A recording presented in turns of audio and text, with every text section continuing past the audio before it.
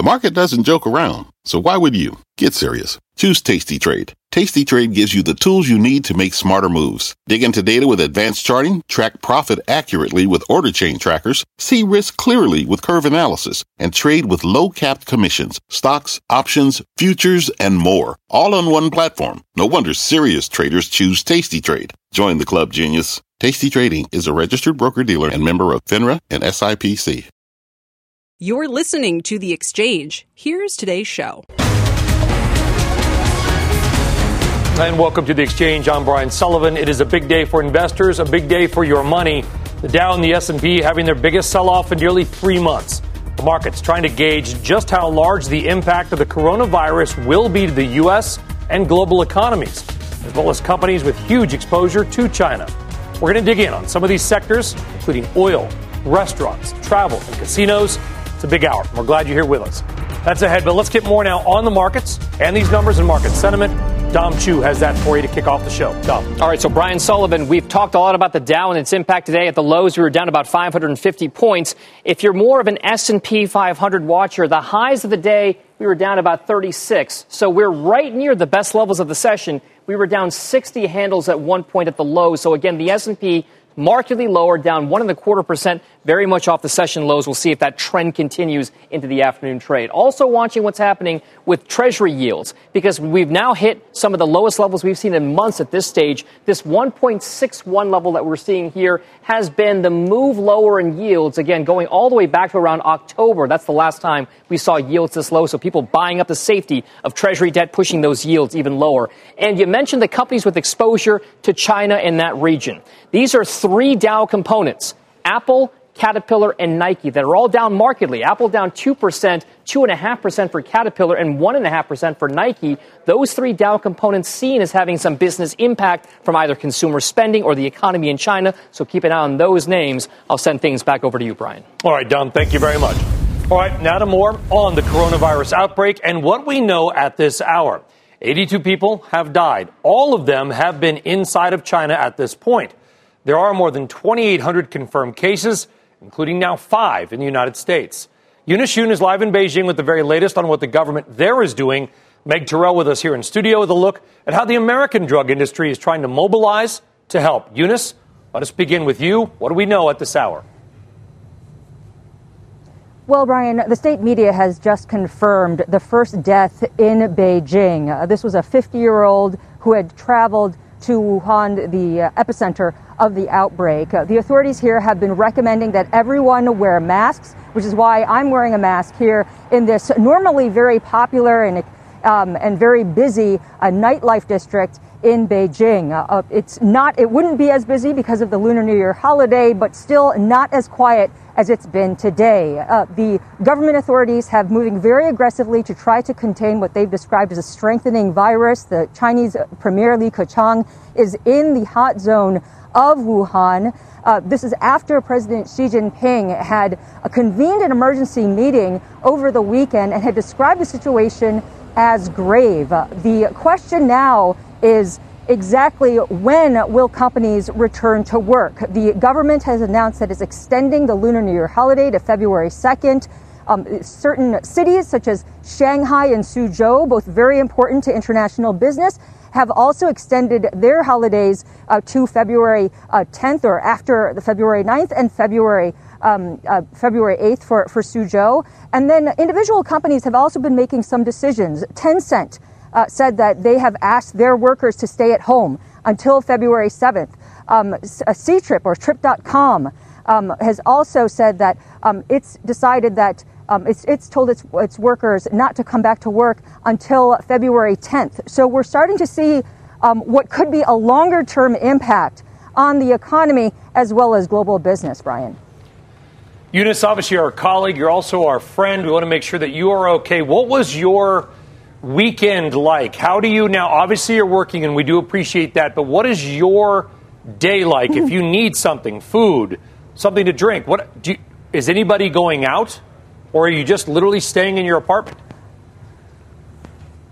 Well, it's a little bit of both. I mean, people are going out.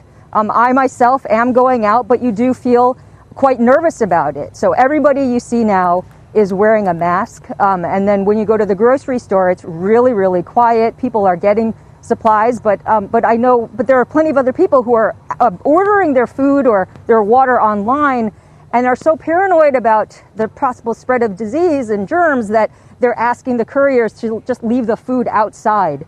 And then after that, disinfecting everything before it actually comes into the house. I was just in this district. There, currently aren't a whole lot of people, but I went over to the hotel and had a temperature scan every single time that I entered the hotel and was told to sanitize my hands. I was at the Starbucks just getting a coffee, and after I moved, they were spraying around the area and sanitizing everything. So it's kind of all fed into the mentality here. And I think it really gets into how people are really nervous about the potential for this virus. Yeah, a very dramatic and scary personal anecdote there. Eunice Yoon, obviously, we're thinking about you, Eunice. Thank you very much for joining us. Be well.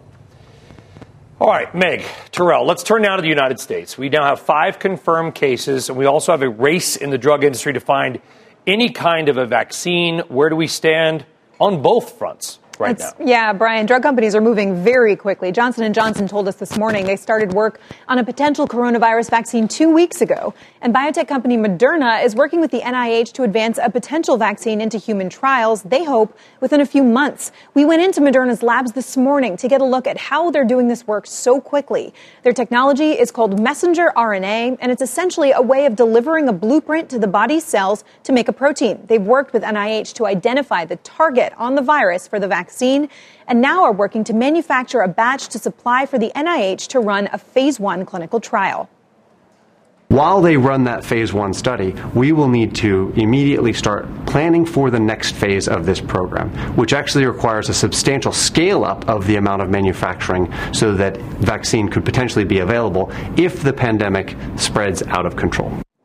And Brian, of course, that is a big if. Companies are trying to make sure, first, they can develop the right vaccine, and then next, that they can ramp it up to scale to make it available if it's needed. And everyone hopes that it won't be. They do. And the market is obviously hoping for a solution, too. And there is extreme reactions in some cases. You had gone on in halftime with a market flash basically saying there's a company that just said they're effectively just sort of thinking about going after a vaccine, and the stock spiked 25%. Well, it's Vir Biotechnology. They say they're looking into whether they can develop a potential therapeutic, and they're also screening existing compounds that they have in their library, something we've heard from a number of companies. Folks working very quickly, and people in the stock trading world pulling the trigger quickly, too. They really are. Meg Terrell, thank you very much. All right, so exactly how prepared or not is the United States in responding to any kind of a coronavirus outbreak here? Joining us is Michael Levitt. He is former Health and Human Services Secretary. He is also the former governor of Utah. Governor Levitt, thank you very much for joining us here on CNBC. Is the United States prepared for any kind of a spread here? I think it's safe to say that there's no country on earth that is adequately prepared, or as prepared as we would like to be.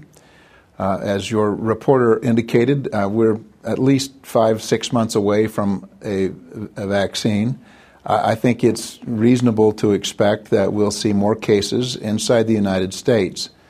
The important thing will be for us all to keep this in perspective, and by that I mean taking it seriously, but at the same time not engage in rhetoric that inflames as opposed to informs. There will be a period of time, if this begins to spread inside the United States, where people will need to change their behavior. And these are the same kinds of provisions that every family, every business, every community, every employer needs to be thinking about, not just for a pandemic virus, but for many kinds of emergencies. But we also have to walk, I would imagine, that very fine and difficult line, Governor, which is you don't want to scare people unnecessarily. We do have 5 cases. Nobody is minimizing any of those 5 cases or what is happening. But you also don't want to create a situation where people may begin to act irrationally. So here's the problem. Anything you say in advance of a pandemic seems alarmist.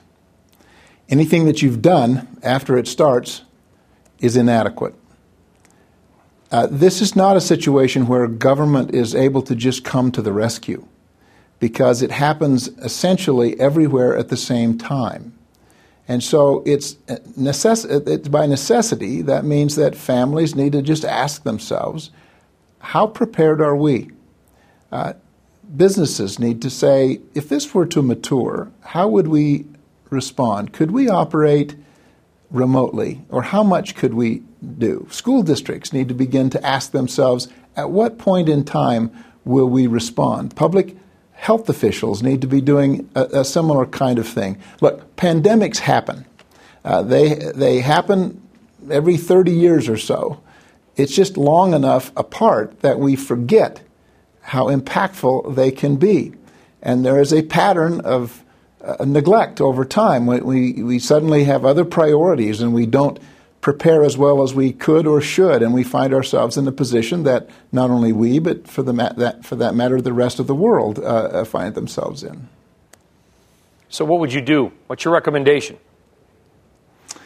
Well, I would suggest that everyone should be asking themselves exactly the same questions they would if there was a worry about a big snowstorm coming, or if there was an earthquake were to hit your community. You'd want to make sure that if you had to stay home for an extended period, a couple of weeks, would we have the capacity to do that? It's a good thing to think about. And not just because 5 people in the United States are sick and there's a lot of worry around the world. Mm-hmm. It's just a good idea. If you're in a business, it's a very good idea to say, what would happen if we needed to operate remotely? Could we do that? Is our technology such that we would have the protocols in place? Hope for the best, but plan. Michael Levitt, it was a pleasure to have you on CNBC. Thank you very much, sir. Thank you. All right, we've got a news alert in the bond market right now. 5-year notes up for auction. Let's see if demand there is robust. And go back to Rick at the CME. Rick. Well, Brian, this is the second of our 2 auctions today. $41 billion, as you mentioned, 5-year notes. We had $40 billion, too. So $81 billion down. And this auction, well, we moved from a C+ in the last auction to a D+ this auction. The yield, 1.448. The when issued market bid side was 1.44. It tailed the bid to cover at 2.33, the weakest in September. The only thing that was really on spot average was indirects at 60%. 13.9 on directs was light. This was light, didn't price right, and hence the D+. $32 billion 7 years tomorrow will cap $113 billion in supply, Brian. And it's probably safe to say with the big rally we've had, pushing yields down, it seems as though investors are reluctant to step up and buy at these auctions. Back to you. All right, Rick Santelli at the CME. Rick, thank you very much. All right, coming up, are stocks being sold only because of the virus, or are some simply looking for any reason to sell and take profits? We'll dig into that. Plus, coffee, cruises, casinos. We have seen these industries sell off big on the virus concerns, but there is one stock in none of those sectors that you have to watch, and we'll have that name. And how much will this impact oil demand, prices, and oil stocks? We'll break down the numbers in a piece you're only going to hear on The Exchange. Stick around.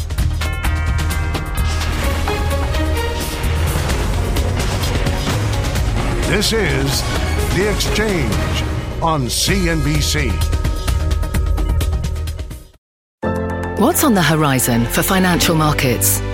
At PGIM, it's a question that over 1,400 investment professionals relentlessly research in pursuit of your long-term goals. Specialized across asset classes, but united in collaboration, our teams provide global and local expertise. Our investments shape tomorrow, today. Pursue your tomorrow with PGIM, a leading global asset manager.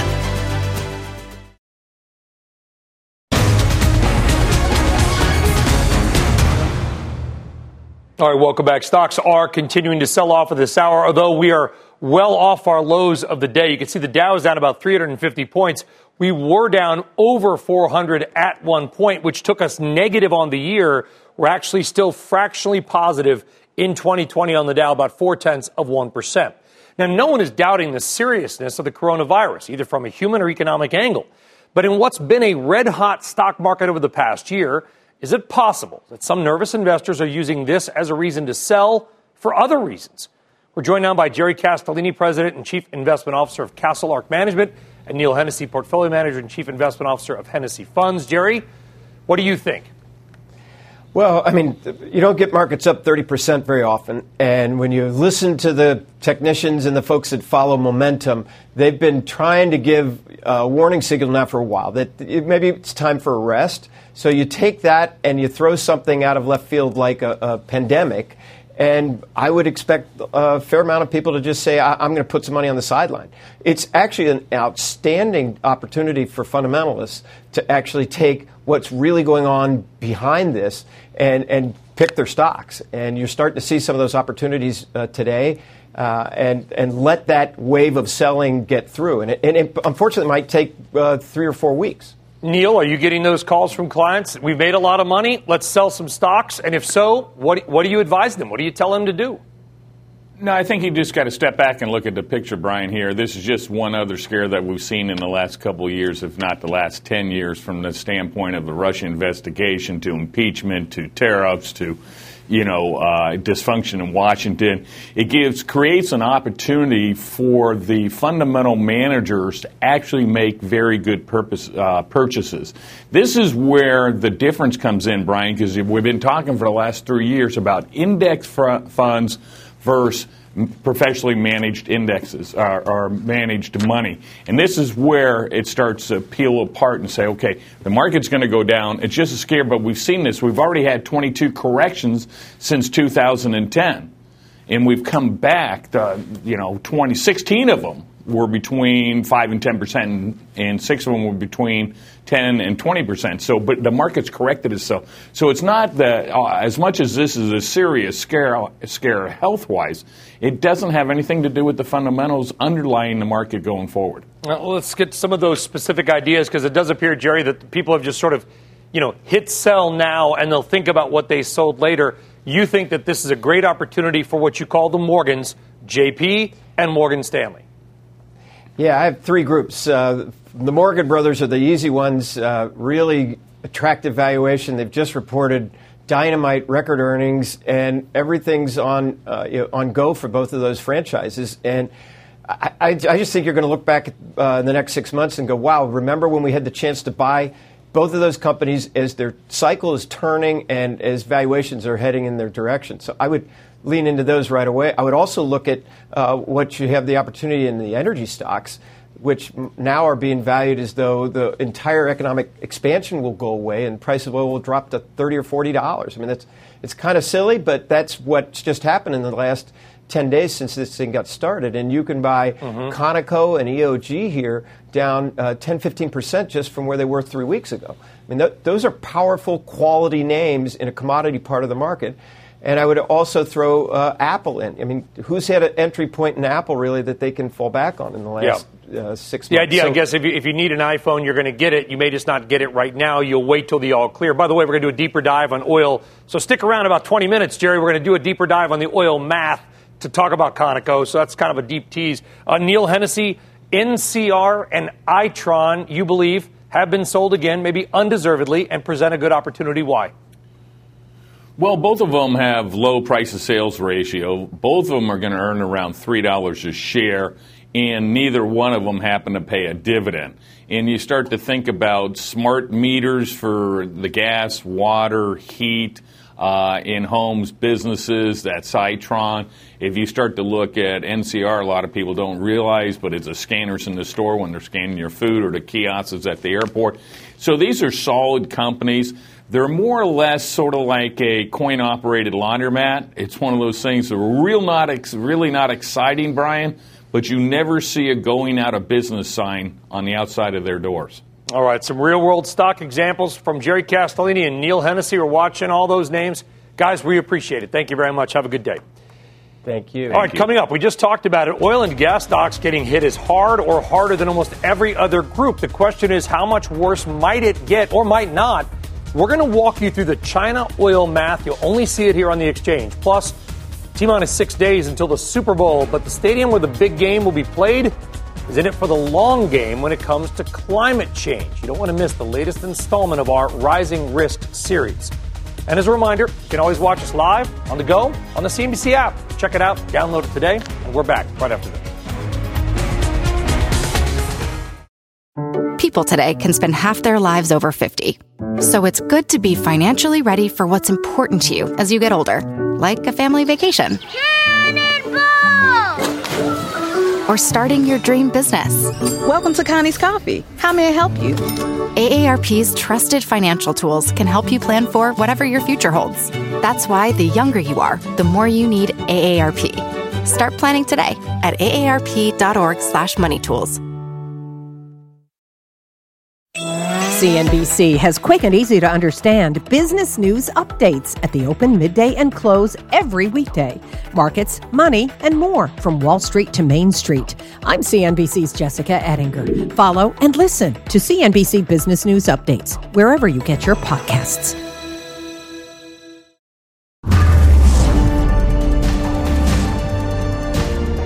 All right, welcome back. Well, as bad as the market numbers look right now, down about 360 on the Dow. If you go back to the morning, our low of the day was down 550. So we've come almost 200 points off of our low right now. So the Dow, the S&P, and the NASDAQ are having their worst day in a number of months. But the market has come off its bottom. Right now, we're about 360 points to the downside on the Dow. Well, all 11 sectors are down, led by energy, tech, and materials. Energy falling hard as oil drops again on demand fears, something we'll dive a little bit later on into the show. Leading the declines in the Dow, United Health, Intel, American Express, and Dow. It is not all bad out there, though. You got Walmart, Pfizer, D.R. Horton, and Arconic, which are actually in the green. So let's turn now to materials. The average yield in that sector stands at around 2.1%. But thanks to an erosion in stock prices pushing yields higher, that income hasn't actually been all that attractive. But do not throw that proverbial baby out with the bathwater yet, because Mr. Dominic Chu has done some digging, and he found some names in the sector that stand out to him and others, Dom. All right, so yes, sir. First of all, there are some stocks within materials that have held up better than others, despite the fact that the markets have sold off. And by the way, materials, the second worst performing sector in the S&P 500 over the last 12 months, second only to energy. Now, if you take a look at the reasons why we look for these particular stocks, we wanted to find ones because of the emphasis on dividend yield in a time when 10-year Treasury note yields are only at about 1.6%. We said, well, what happens in the materials sector if you find stocks that have positive price performance over 3, 6, and 12 months, so nearer, medium, and longer-term price appreciation, and then we rank them by dividend yield. Among the names that pass this particular simple screen within dividends in materials are names like Air Products, which carries a 2.3% yield and has positive price momentum in that time span. Also, FMC, a 1.9% yield, Albemarle, a 1.9% yield, and Avery Dennison, a 1.8% yield. Now, that is not to say that the capital appreciation for these stocks has been gangbusters for all of them. In certain cases, it hasn't been. But if you're looking for some semblance of stability and you want to be in materials, those are some of the names that have held up relatively well and still do, Brian, pay you to wait in some small way. I'll send things back over to you. Yeah, and rocking out the lithium play, Albemarle Corp. Dom Chu, thank you very much. We'll see you soon. All right, now let's get a CNBC News update with Sue Herrera. Sue. Hello, Brian. Hello, everyone. Here's what's happening at this hour. A military official confirms a U.S. Air Force plane has crashed in a Taliban-controlled territory of Afghanistan. The cause of that crash is under investigation, but does not appear to have been brought down by hostile fire. Officials have not confirmed the number on board or if there were any fatalities. Revelations made by John Bolton in an upcoming book are causing chaos in the Senate impeachment trial, bringing the issue of calling witnesses to the forefront. At least 2 Republicans, Mitt Romney and Susan Collins, have signaled they are more open to that idea. The U.S. attorney overseeing the ongoing investigation into Jeffrey Epstein says Prince Andrew has provided, quote, zero cooperation, end quote. FBI investigators say the prince has not responded to requests for an interview. And Mackenzie Bezos has cut her stake in Amazon by roughly $400 million, or about 200,000 shares. Bezos received 4% of the company in her divorce deal from CEO Jeff Bezos. You are up to date. That's the news update this hour. Brian, back to you. All right, Sue, thank you very much. All right, on deck, investors taking their chips and their money off the table on casino stocks again today. It's all on China fears. We'll look at what it will take to get the sector back on track when those fears do calm down. Plus, what may be the number one consumer brand with China exposure that almost nobody is talking about. But we'll talk about it coming up. And a sneak peek at Phil LeBeau's candid interview with Carlos Ghosn, all ahead of our documentary release tonight. We're back right after this.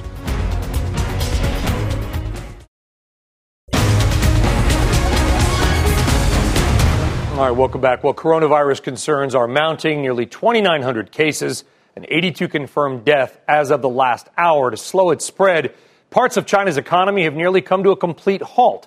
And shares of companies with large financial exposure to the Chinese consumer, well, they're being slammed. Let's take a CNBC look at three different groups of those. Kate Rogers here, looking at the impact on fast food and coffee. Seema Modi with the travel names. And Contessa Brewer is drilling down on the casinos. Welcome to you all. Let's begin with Kate Rogers. All those restaurants closing across China. And unlike many things like a jean or an iPhone, you do not get that restaurant sale back. When you miss it, it's gone. And the biggest of them all, Brian, of course, is Starbucks, which is closing some of its stores in China as confirmed cases continue to rise. A spokesperson telling CNBC, we're working closely with local health authorities, taking actions with the health of partners and customers top of mind, including closing stores in some locations. We continue to monitor this closely to take further actions as the situation evolves. Now, China matters in a big way to Starbucks, which has seen growth there even in the face of aggressive competition from local startup Luckin. Guggenheim says that there are some 100 Starbucks stores in Wuhan itself. The company also faces more financial risk because it owns its Chinese locations. They are not licensed out to other operators. It's also worth noting, too, other stocks with exposure there, including McDonald's, Yum China, and Luckin Coffee, are all also moving lower today. Okay, with Starbucks, earnings are out tomorrow. Nobody is suggesting the earnings don't matter, but those were roughly 90 days when we weren't talking about the coronavirus. I would imagine the folks you're talking to, the analysts, are already looking at what this quarter's earnings hit might be. Well, so last quarter, China had same-store sales growth of 5%. I think analysts are looking for about the same number this coming quarter. Looking out to Q2, I talked to RJ Hottovy of Morningstar today. He said he had been tracking for positive same-store sales of between 3 and 4%. Now, due to coronavirus, this could be a negative low to mid single-digit comps there. So a big reversal. What it does for the full year, of course, remains to be seen. But Starbucks does call China its second home market. It is a very big deal to them. And if it goes on, those numbers that RJ just gave you might go up. That seems like a pretty small figure. We'll see. Kate Rogers, thank you very much. Let's now pivot to the travel names. 18 cities across China are under some sort of travel restriction. And with people steering clear of the country due to coronavirus fears, airlines, hotels, and cruise lines, as you might imagine, they are all seeing heavy investor selling. Let's bring in now more about what Wall Street is saying about this group with Seema Modi. Seema. Hey, Brian, that's right. And the early readings show that the coronavirus has disrupted travel during the critical Lunar New Year. The question is to what extent, but that is pressuring shares of Trip, formerly known as Ctrip. That's China's largest online travel operator. And then in the cruise lines, as Royal Caribbean and Carnival both have suspended Chinese sailings, Nomura this morning estimates that this loss in revenue will result in a 5 and 3 cent hit to Royal Caribbean and Carnival's 2020 earnings, respectively. But it's not just the cruise operators. Hotels have been building out their pipeline on the mainland. In fact, China leads the world in hotel room construction with over 228,000 rooms currently being built. That's up 13% from a year ago. Marriott, Hilton, Hyatt, Intercontinental are some of the hotels that are really putting a lot of money to work inside the country. Brian? There will be a time, Seema, when the all clear is sounded. Hopefully that'll be sooner than later. What does history, if anything, tell us about how long it may recover? If they announce the all clear, do people get back on a train or a plane tomorrow? Does travel recover that fast? Yeah, that's the big question. History has shown us with other health scares, travel stocks tend to respond pretty negatively for a period of time, but over 1 to 3 months, typically these travel stocks tend to rebound. It just depends on the coronavirus, how long it takes to contain, and also the size and magnitude of the scare. And if it does spread really beyond just China to other parts of the world, as we already are seeing, but how bad it can get. Wow, it may take another quarter after it's over to recover. Seema Modi, thank you very much. Now to the third big group taking a hit, perhaps harder than any other. That is the casinos. Wynn, Las Vegas Sands, Melco, and MGM all tumbling as the center of China's gambling world, Macau, turns away visitors. Contessa Brewer joining us now with more on that. And I saw a note you put out over the weekend. Travel has all but stopped to these casinos. Well, it's down 50% from where it was the same holiday period last year, maybe 60% if you include the third day in visitation over these first 3 days of the Chinese New Year. That's a precipitous decline, showing it from mainland China, those numbers coming to us from the Macau government. Now, the impact on casinos with resorts in Macau is showing up in the share price. Let me show you. Wynn, the most exposed here, with nearly 3/4 of its revenue coming from Macau, its stock is down today some 6%, more than 17% in a week. Bank of America, in fact, downgraded Wynn from buy to neutral and lowered the price target by $10 to $150 because of the significant near-term risk. Las Vegas Sands has 5 properties in Macau. It translates to about 65% of its revenues. Its stock is down today as well, almost 15% for the week. And Hong Kong-based Melco Resorts is getting punished, down more than 19% over the last 7 days. Morningstar points out it may be more insulated than its competitors because almost 40% of its revenues come from the Philippines. But will the Philippines then get a hit from a lack of tourists?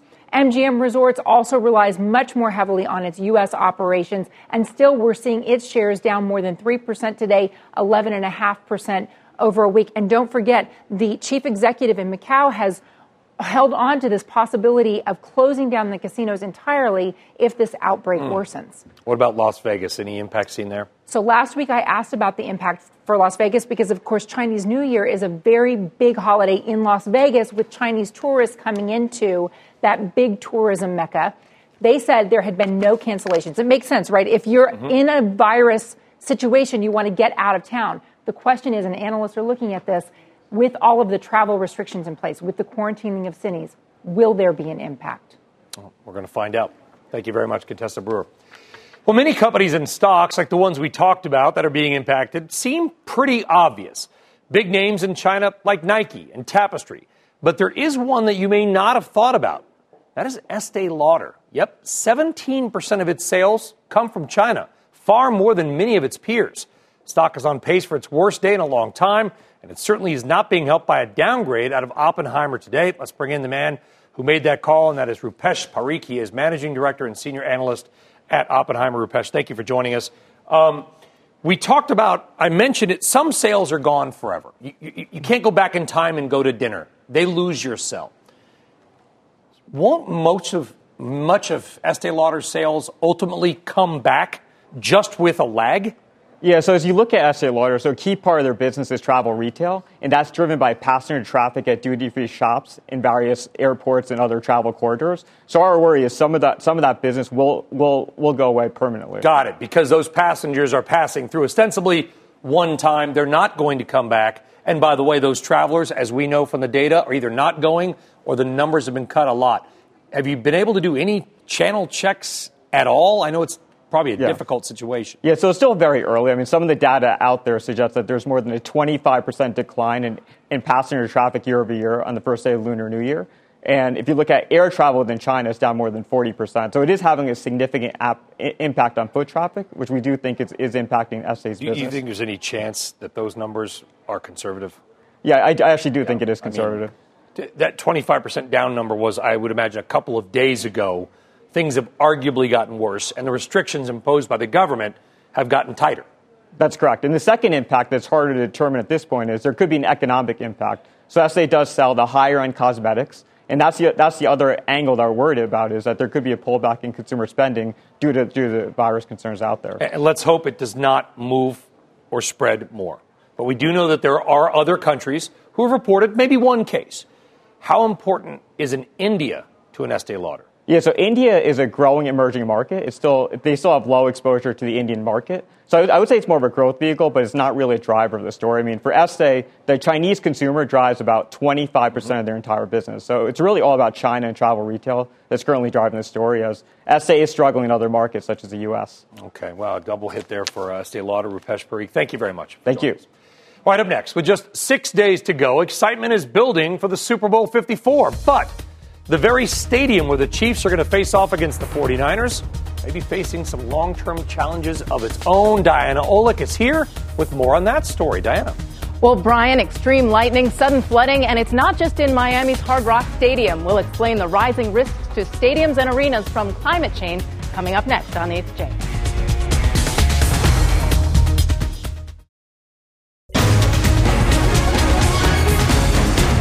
All right, welcome back. Well, there is less than 1 week to Super Bowl Sunday, one of the most lucrative sporting events in the world, if not the most lucrative.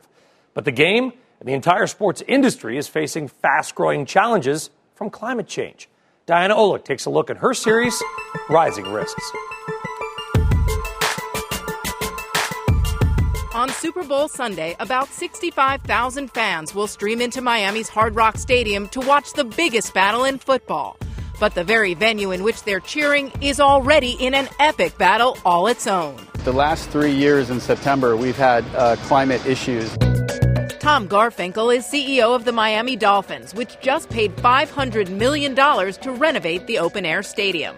We've had lightning strikes that we've never had in 30 years here, where we had to delay a game. It was the longest game in the history of the NFL. A random extreme rainfall produced these images from a college game at Hard Rock in 2018. And that's just one stadium. In Florida alone, the sports industry contributes $57.4 billion and 580,000 jobs to the local economy annually, according to a 2017 survey by the Florida Sports Foundation. American Airlines Arena, home to the Miami Heat, sits on the edge of Biscayne Bay. The arena will begin to flood with only 2 feet of sea level rise. I'm talking 20 years or less, about 3 feet for the Hard Rock Stadium. Henry Briseño researches climate's impact on water. His thoughts on news of a Major League Soccer expansion team proposing a stadium near the Miami airport? They are building in the future Atlantis.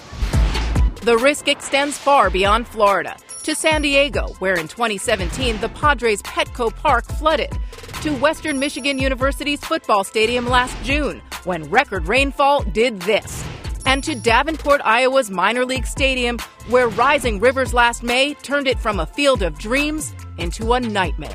Every community that hosts a professional sports venue is going to be affected by global climate disruption, whether through storm surges, more precipitation, stronger hurricanes, wildfires, droughts. Alan Hershkowitz is environmental science advisor to the New York Yankees, the first and only such known position in professional sports.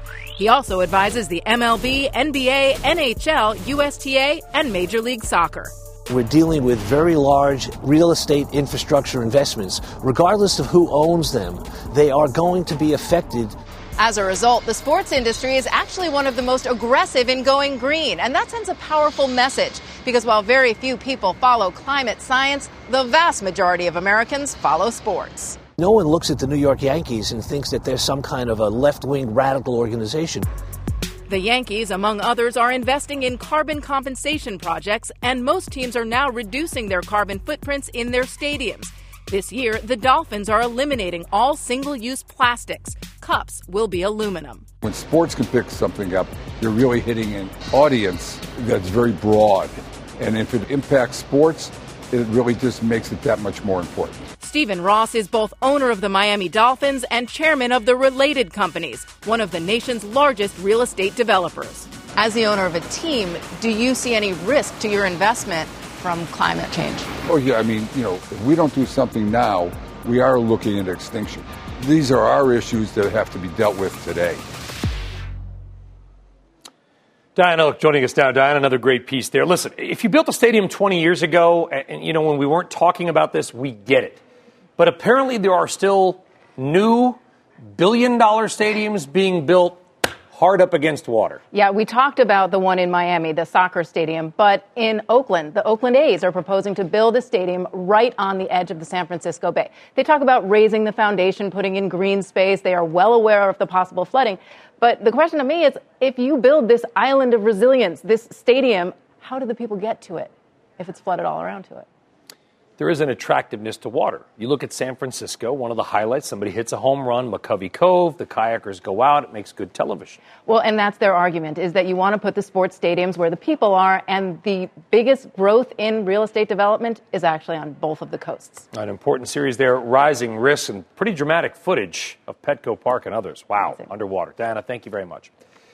Coming up, former Nissan CEO Carlos Ghosn, now an international fugitive.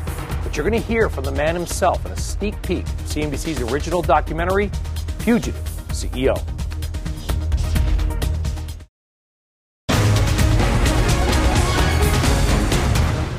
All right, welcome back. The world's most famous and maybe only CEO turned fugitive Carlos Ghosn recently spoke with Phil LeBeau about his spectacular escape from Japan. Well, tonight we're going to hear new details from Ghosn himself about how he felt during his first moments on the run. It's mid-afternoon when Ghosn departs alone from his three-story home in the upscale Minato City neighborhood. As he walks, a restaurant security camera spots a man believed to be him. Carlos, the day you leave your house, there's video of you walking down the street. Were you scared somebody might recognize you? No, I was walking on the street. Everybody could recognize me. And I was not hiding. You weren't scared? Absolutely not. I was walking on the street. I did nothing wrong. Using added caution, Ghosn takes a quiet, indirect route to the Grand Hyatt Hotel nearby. Here, he meets Taylor and Zayak, the men he's counting on to spirit him out of Japan. You can hear more from Carlos Ghosn during our new CNBC original documentary, Fugitive CEO, The Carlos Ghosn Story. That will premiere tonight, 10 p.m. Eastern Time, right here on CNBC. Do not miss that incredible story. Right up next, the math behind China and oil demand and why history will not be a good guide.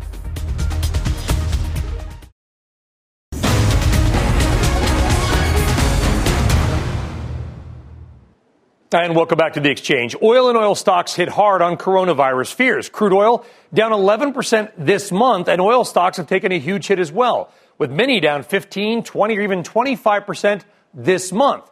Is this kind of reaction deserved? Let's give you a CNBC walk through the numbers. China uses about 13.5 million barrels of oil per day. That's about 14% of daily global oil consumption.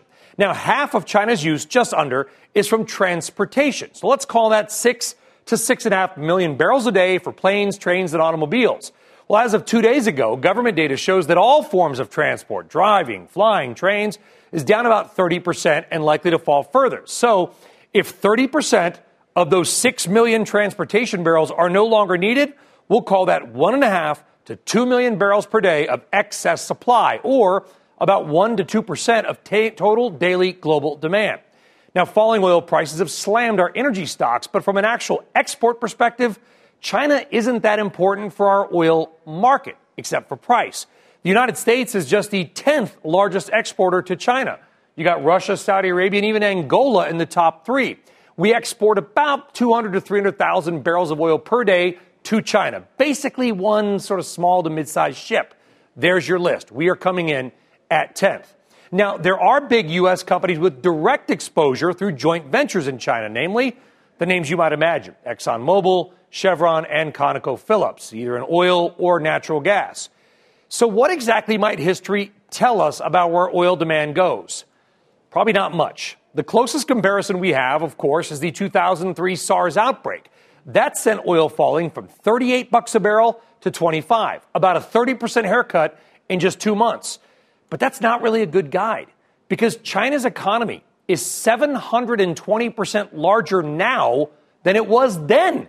Their GDP was under $2 trillion, and oil use has nearly tripled from that SARS outbreak. So if the virus continues to spread, let's hope it doesn't. But if it does, travel in the economy will likely continue to slow, sending an already well-supplied oil market reeling with 1 million or 2 excess barrels in the market every day. So look for 2 things potentially going forward. OPEC, they could come out and extend their current cuts or make a new emergency cut. And the debt-heavy U.S. oil and gas stocks, the Whitings, Oasis, Callons, the names we don't talk about much, look for those stocks to potentially take an even bigger hit than they already have. Let's dig more into this and bring in Claudio Galimberti of S&P Global Platts. Claudio, welcome.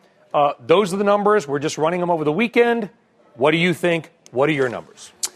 Thank you, Brian. I think the number you have are definitely very, very large. Too large. Probably too large. At least we need to see. Our worst-case scenario as of this morning is 800,000 barrels per day of oil demand reduction. That is primarily out of global aviation. So its air transportation will be impacted dramatically. We have already seen 30% drop in the travel in China. Our base case scenario is actually lower than that. So it's not 800,000 barrels. It's around 200,000 barrels per day as of this morning. How is it only, with all due respect, I just did math.